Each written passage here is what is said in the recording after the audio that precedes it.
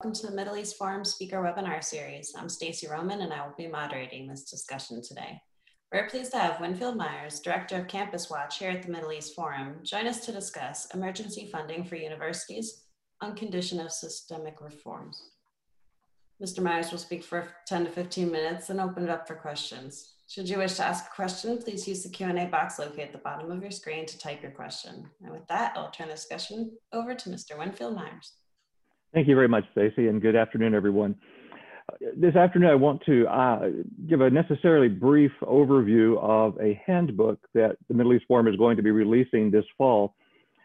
The purpose of which is to help you take advantage of the situation that universities find themselves in a way that will improve them.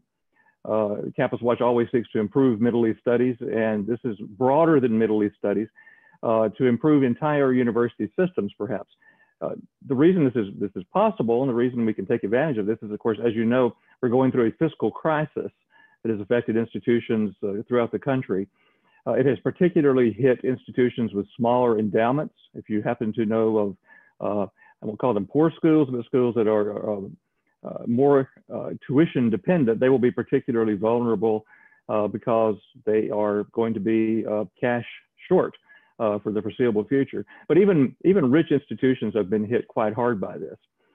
What we're going to do is put forward ways that you, as a taxpayer, as a graduate of a university, perhaps as a parent of someone attending a university or even as a student, how you can take advantage of the fiscal crisis which these schools are undergoing to demand reform, systemic reform, in the most politicized centers, departments that they have. I needn't belabor the point that the modern university is an extremely politicized place. It tends to be intellectually homogeneous, particularly in the humanities and in the social sciences. And this results in the indoctrination rather than the education of students. It isn't a new problem, but it's a problem that has gotten progressively worse over the last several decades. Going back into the 1960s and then going forward from then. So what can you do? How can you, sitting at home, begin to form a movement of sorts that can be heard in state capitals, on university campuses, and boardrooms? And here are some suggestions. And again, the handbook that we'll be releasing will offer all of these in far more detail. But as an overview and as a means of hopefully prepping you for some questions in a few moments. Here's what we recommend. For a private schools are generally going to be more difficult to pressure, particularly the wealthy private schools. Many of these have endowments running into the hundreds of millions or tens of billions even in the richest ones. That doesn't mean you can't withhold your own donations, however. If you're a donor or if you are thinking about sending a child to a school that's extremely politicized, think about not sending in your donation this year. I mean, I would really encourage you not to do that. Even before the crisis hit, I would have encouraged you not to do that, absent reform. But for both public and private institutions, begin by writing letters and organizing the people you know, your friends, your circle of friends, your colleagues, your family, whether it's through your own work, forming a social media network, or through, say, a political party or a local organization, an alumni chapter. Try to organize, get as many people as you can involved in this, because the strength will come from numbers and bombarding university administrators and state leaders insisting on reform of the most highly politicized areas of universities. So aim letters, not vitriolic letters, not necessarily angry or apocalyptic. You don't want to sound unhinged. You'll be easily dismissed, even though the situation may call for apocalyptic language. It doesn't help. And write the president of the university. Write a letter. You know, letters tend to get more attention, physical letters, than emails. Given the sheer quantity, you may have to rely on email, and that's okay. But a few well-placed letters will get people's attention these days because they're so rare.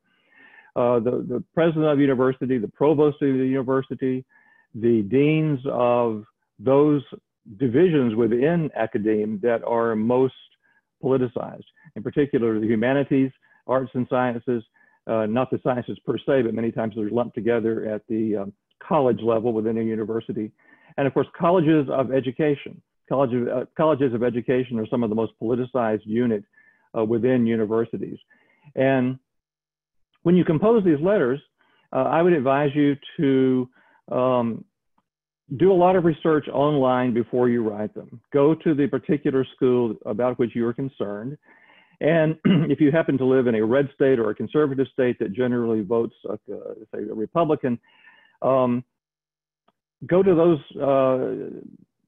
the state leaders, governor, chairman of the education committee, chairman of the House, the Assembly, depending on the way your state's bicameral legislature is divided, the Speaker of the House, the chairman of the Appropriations Committee, the same kind of committees you would go to in Washington, but on the state level, and demand reform. Single out individual centers that you find are particularly politicized, individual departments. Don't be vague. Don't simply say higher education is a mess. We know it's a mess. The more specific you can be, the better off you will be, and the more seriously you will be taken. Don't hesitate to name names. Don't hesitate to single out professors who are particularly politicized, but name entire departments and centers. Some of those almost across the board, that will always be politicized, will involve anything ending in the name studies. Middle East studies, which of course Campus Watch deals with on a daily basis, American studies, women's studies, any kind of ethnic studies, gender studies, sexuality studies, and the like. These are generally academic units founded not to perform and produce rigorous scholarship, but instead to produce writing and teaching that supports a foreordained conclusion.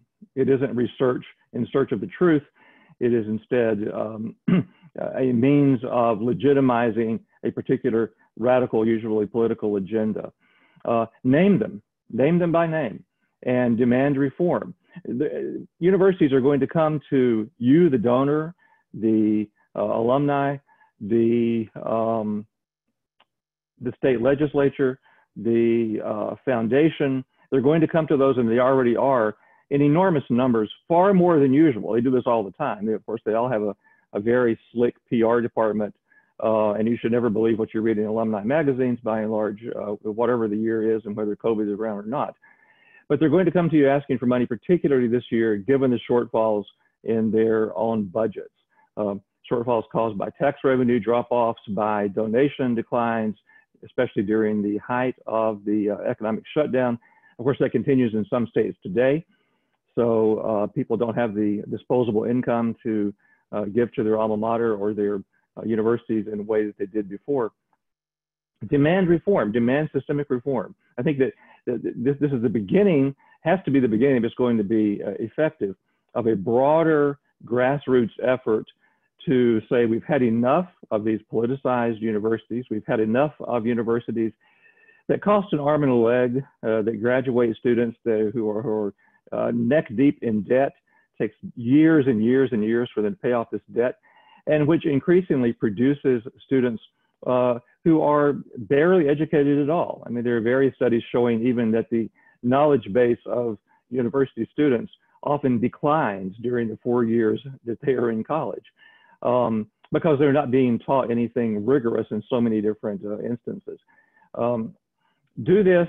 We'll talk about it in more detail in the question and answer, which I'm about to open, but we will, if you think in terms of denying the extra money that they will be requesting and are already requesting, unless and until systemic reform is instituted, not friendly words, but real reform that you can see taking place before your eyes. And if you can do this, get it started now. It's not going to be fast. Nothing in bureaucracies are fast, as we know, but don't be discouraged. Push forward with this. And when we release our handbook before terribly long, we will outline all of this in far more detail than we have done so far. So that's a brief overview, Stacy, and I'll be happy to answer questions as best I can. Wonderful, thank you so much. So the first question we have in is, while many universities have become centers of propaganda, what can be done about Leila Khalid being invited to speak at San Francisco State University? That's the case. We're not dealing specifically with that, but it's a good question because it deals with the type of problem that Campus Watch encounters all the time, and that exists in some ways across the board, not only in Middle East studies. In the case of San Francisco State, I would advise putting pressure on that individual university to begin with, as you would with any school. Write the president, write the various deans, go online and examine the website of these schools. Fortunately, these schools' websites are generally fairly transparent when it comes to listing who does what. So do your homework, find out who is running the institution, and then object vociferously to the nerve of inviting a terrorist to speak even at a Zoom session at a university. This is their effort to legitimize the terrorism that she represents and to legitimize terrorism in particular against Israel. Also write the president, in this case, of the California State University System. It's a guy named Timothy White. I remember his name. We've done this before. Anytime you come to a state university system, whether it's the California State University System, the University of California system, remember, a lot of times there are going to be systems with individual campuses within the system. So write to the leaders of the individual campus as well as to the system leaders. And then write to the governor. I'm not sure how much good it will do at this time, but write to the governor, write to the chairs of appropriations committees in the House and Senate in California, in the Assembly, and object vociferously to this.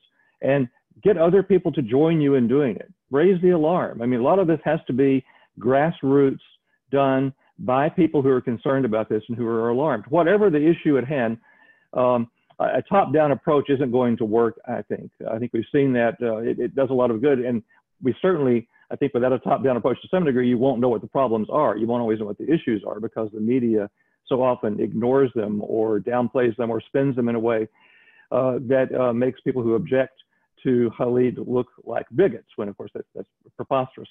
But it needs to be a groundswell by taxpayers, by those who fund this kind of malfeasance on the part of educators, to put their feet down finally and say, no, we're not taking this anymore. Thank you. So we do have a question about specific universities, but can you give us a couple of the worst offenders? And specific one is Hillsdale. Well, I would say Hillsdale is not an offender. I may be misunderstanding the question. The worst offenders, I mean, that's a rogues gallery. It's tough to say what the most politicized university in America is. Some of the most politicized are private schools, such as Columbia University and Georgetown.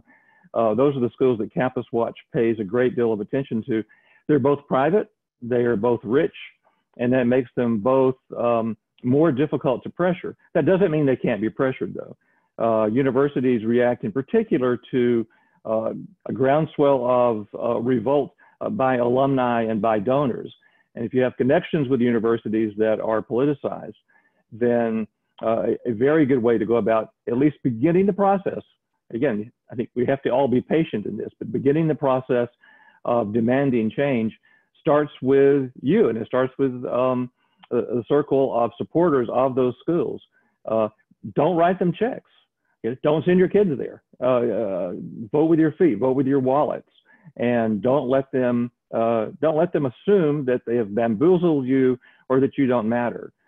In numbers, no matter the university, almost at least, numbers really are going to matter. And that's particularly true at universities. The reason I mentioned universities in red states, and generally speaking, states that are not New York or California, but I wouldn't discourage anyone from taking action there too, is that you're likely to find friendlier politicians. You're likely to find politicians who may still, to some degree, be very friendly to the universities, but are going to at least understand the kind of political objections that you are making and not dismiss you as a racist or a Zionist or some such, as they will at some other schools.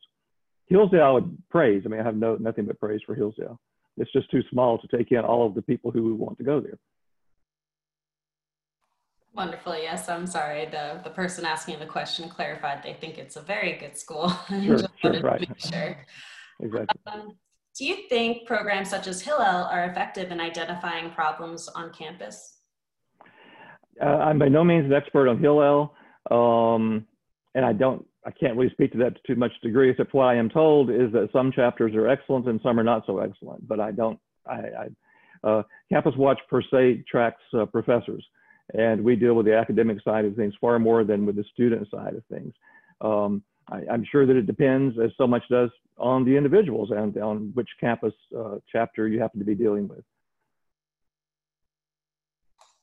Thank you. Can you comment on, one of our readers read that the sciences themselves are starting to go into political compliance in academia. Can you comment on that? I was talking to a scientist just yesterday on the phone, as a matter of fact, about this, and I think we can safely say that in general, the sciences are much better off than the humanities and social sciences. That's still true today. It was truer 10 years ago than it is now, but it's still true today. That said, there is absolutely no question that there's pressure on many scientists to conform to, for example, diversity statements that would not simply be a protestation of their lack of racism in their own philosophy and their own moral outlook, but would include necessarily telling how they would advance diversity on their own syllabi in, say, a chemistry course, which is an absurd proposition. It runs on empirical truths, and as an engineer told me years ago, there's no such thing as feminist engineering. The bridge either stands or the bridge falls, depending on the quality of the engineering. But you're certainly seeing inroads made into the sciences. Environmental sciences, for example, have been highly politicized. We've seen that over the past 20 years or so. Other sciences are, I would say, in general, the less hard the science, the easier it will be to make political inroads. So I think we should not assume that all of the sciences are compromised. At the same time, we should never assume that they can't be compromised. The politicization of the sciences, after all, is something that occurred in Germany in the 30s very rapidly. And you had world-renowned physicists thrown out of the country, running out for their lives, being arrested, and so on, in the most advanced country in the world at that point, scientifically speaking. So it can happen. It can happen. It's happened before. There is precedence. We should always be on the watch for it. And right now, I think that you should understand that there are people who would love to see physics and chemistry and mathematics and everything else as politicized as the humanities are. If they could get away with it, to do it, whether it's through activists or through administrators who are friendly to that. So I actually had a personal experience of going to UPenn on behalf of the Middle East Forum to hear a lecture from Professor Darrell Lea. I think the most startling part of it was how normal and rational some of his arguments are. How can we fight back against this? Yeah, it's unfortunate that not all of the professors against whom we have issue are monsters. They don't all come across as the most arrogant, terrible people you've ever met. Some of them do, to be sure. I mean, some of them, you'll know them when you see them. Others, though, and in a lot of ways, they're the most dangerous ones, are they can come across as actually conservative almost. They're very rational. They dress very well. They look great. They are extremely well-spoken. They can be very friendly, as this man was. I remember that, Stacy, with you. They have friendly personalities, but their politics are poisonous, and you should never be fooled by outward appearances. I would say look at their writings, study them, look for trendy keywords, intersectionality, gender, anything to do with race, sex, and gender these days. It's not that you can't study those subjects legitimately. It's that so often in universities, they are not studied legitimately. They are used as a bludgeon to get the other faculty members and students into line to make sure that they don't dissent from the orthodoxy that's expected of everyone. So, but no, don't assume that the people against whom you are going to do battle here are all going to look like your vision of a mad scientist or some sort of someone who crawls in out of the woods to harangue your children in classes. That's not the case. Indeed. We have questions about specific professors. Would you be able to answer them? I'll try. If I can't, I'll be happy to email people information later. Wonderful. So we have Saeb Erekat teaching at Harvard. What topics will he be covering? Oh, that just came out. Yes, he's going to be in the Kennedy School, if I'm not mistaken. I may be wrong about that. I read just a little bit on that. And he's going to be advising students. I will confess, I haven't read enough about that yet to know exactly if he's going to be in the classroom teaching or whether he's going to be sort of paid to hang out and influence things.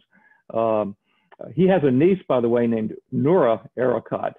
His name is spelled E-R-A-K-A-T, who teaches at Rutgers, who is among the most politicized, among the most viciously anti-Semitic, anti-Israel, anti-American, anti-Western professors that we cover. She's very young, and it runs in the family. Recently, her first cousin, his nephew, was killed by Israeli guards at a checkpoint because he drove his car into an Israeli guard, knocked her about 8 or 9 feet, and then everybody in his family claimed that it was an accident. He just lost control of the car. If you look at the video, you'll discover that, of course, he made a wide left turn and accelerated into the guard. It was an obvious effort to kill her or severely injure her. So it runs in the family, and now we have 2 members of that family teaching in American institutions, which tells you a lot about the state of American higher education.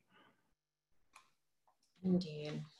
With the flux of foreign money and students such as China influencing and financing the universities and bringing in their own political agendas to undermine democracy in the US and destroy support for Israel, will your strategy be effective?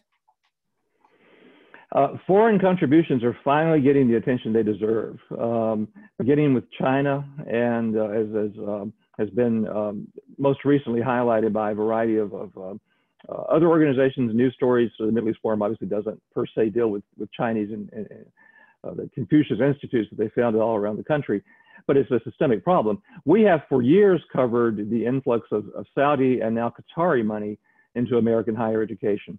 Most infamously at Georgetown with the $20 million that Prince Al-Balid gave back in 2005, which has founded the Al-Balid Center for Muslim Christian Understanding, which really should be named the Al-Balid Center for Wahhabi Propaganda. It has nothing to do with Muslim Christian understanding. You'll find very little there on the persecution of Christians or the danger that Israel's put into in the Middle East. And you'll find a great deal on Islamophobia, a term that was coined to silence debate, not to further debate. With the money coming in, it's very worrisome. It is getting some attention in Washington now at last, after far too many years of being ignored. I don't think the amount of money coming in is so great that a grassroots push against universities would be ineffective.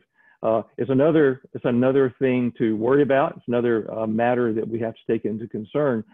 The amounts are worrisome. Qatar is now the largest donor to American higher education in the world.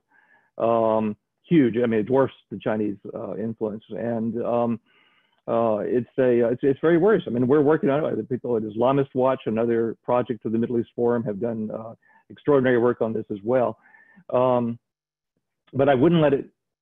Don't be defeatist. Don't assume that because you have large enemies that your voice is useless or that your objection won't be heard.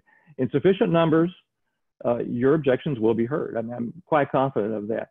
But you have to be persistent, and you have to be smart, and you have to be numerous. There have to be a lot of you in doing this. So, for our viewers out there who would still like to donate to universities, is there any way to direct the funding away from the Middle East studies and more to the sciences?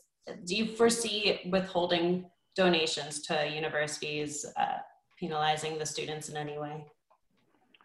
Okay, so 2 questions. Can you direct funding to the sciences? Yeah, I think that's true. I mean, I think in most universities, if you want to give a a donation to the medical school or to a particular laboratory. You know, there's a lot of scientific centers run by universities department. I'm sure that's possible.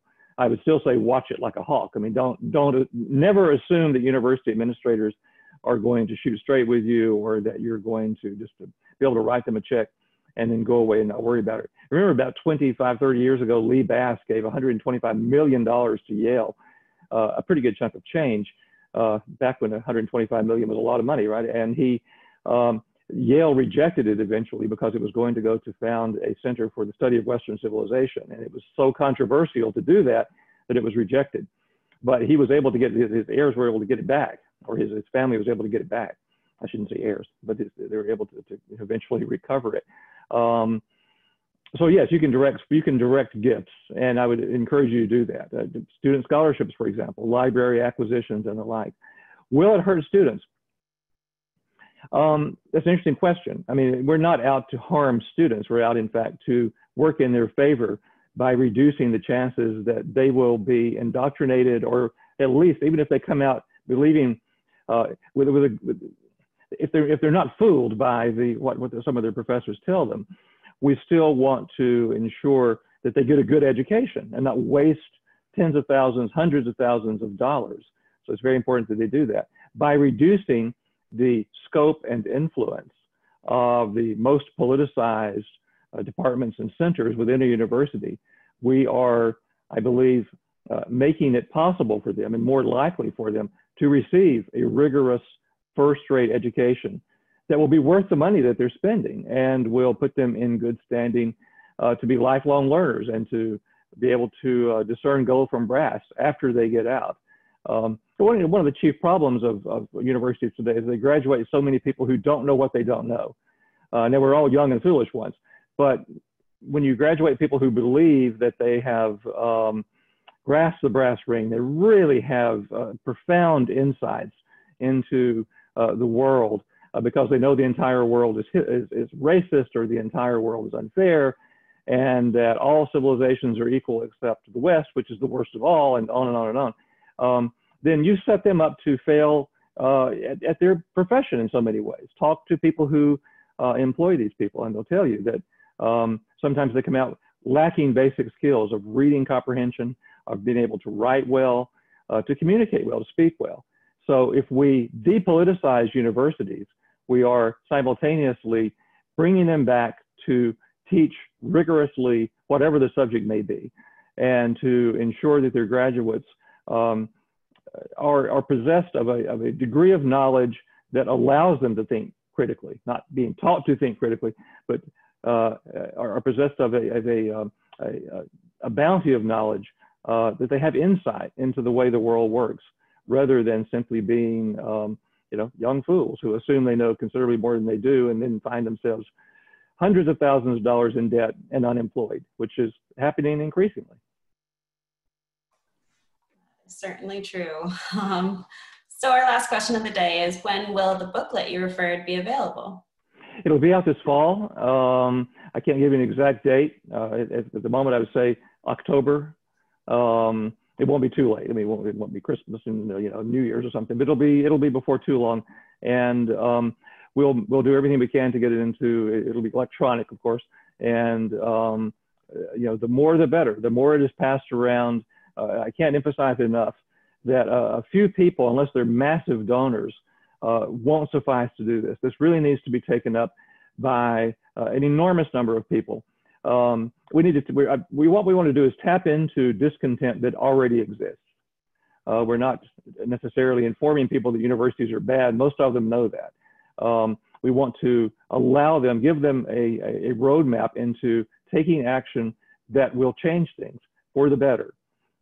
Again, my principal counsel is to tell everybody about it, work hard at it, be smart, and be patient.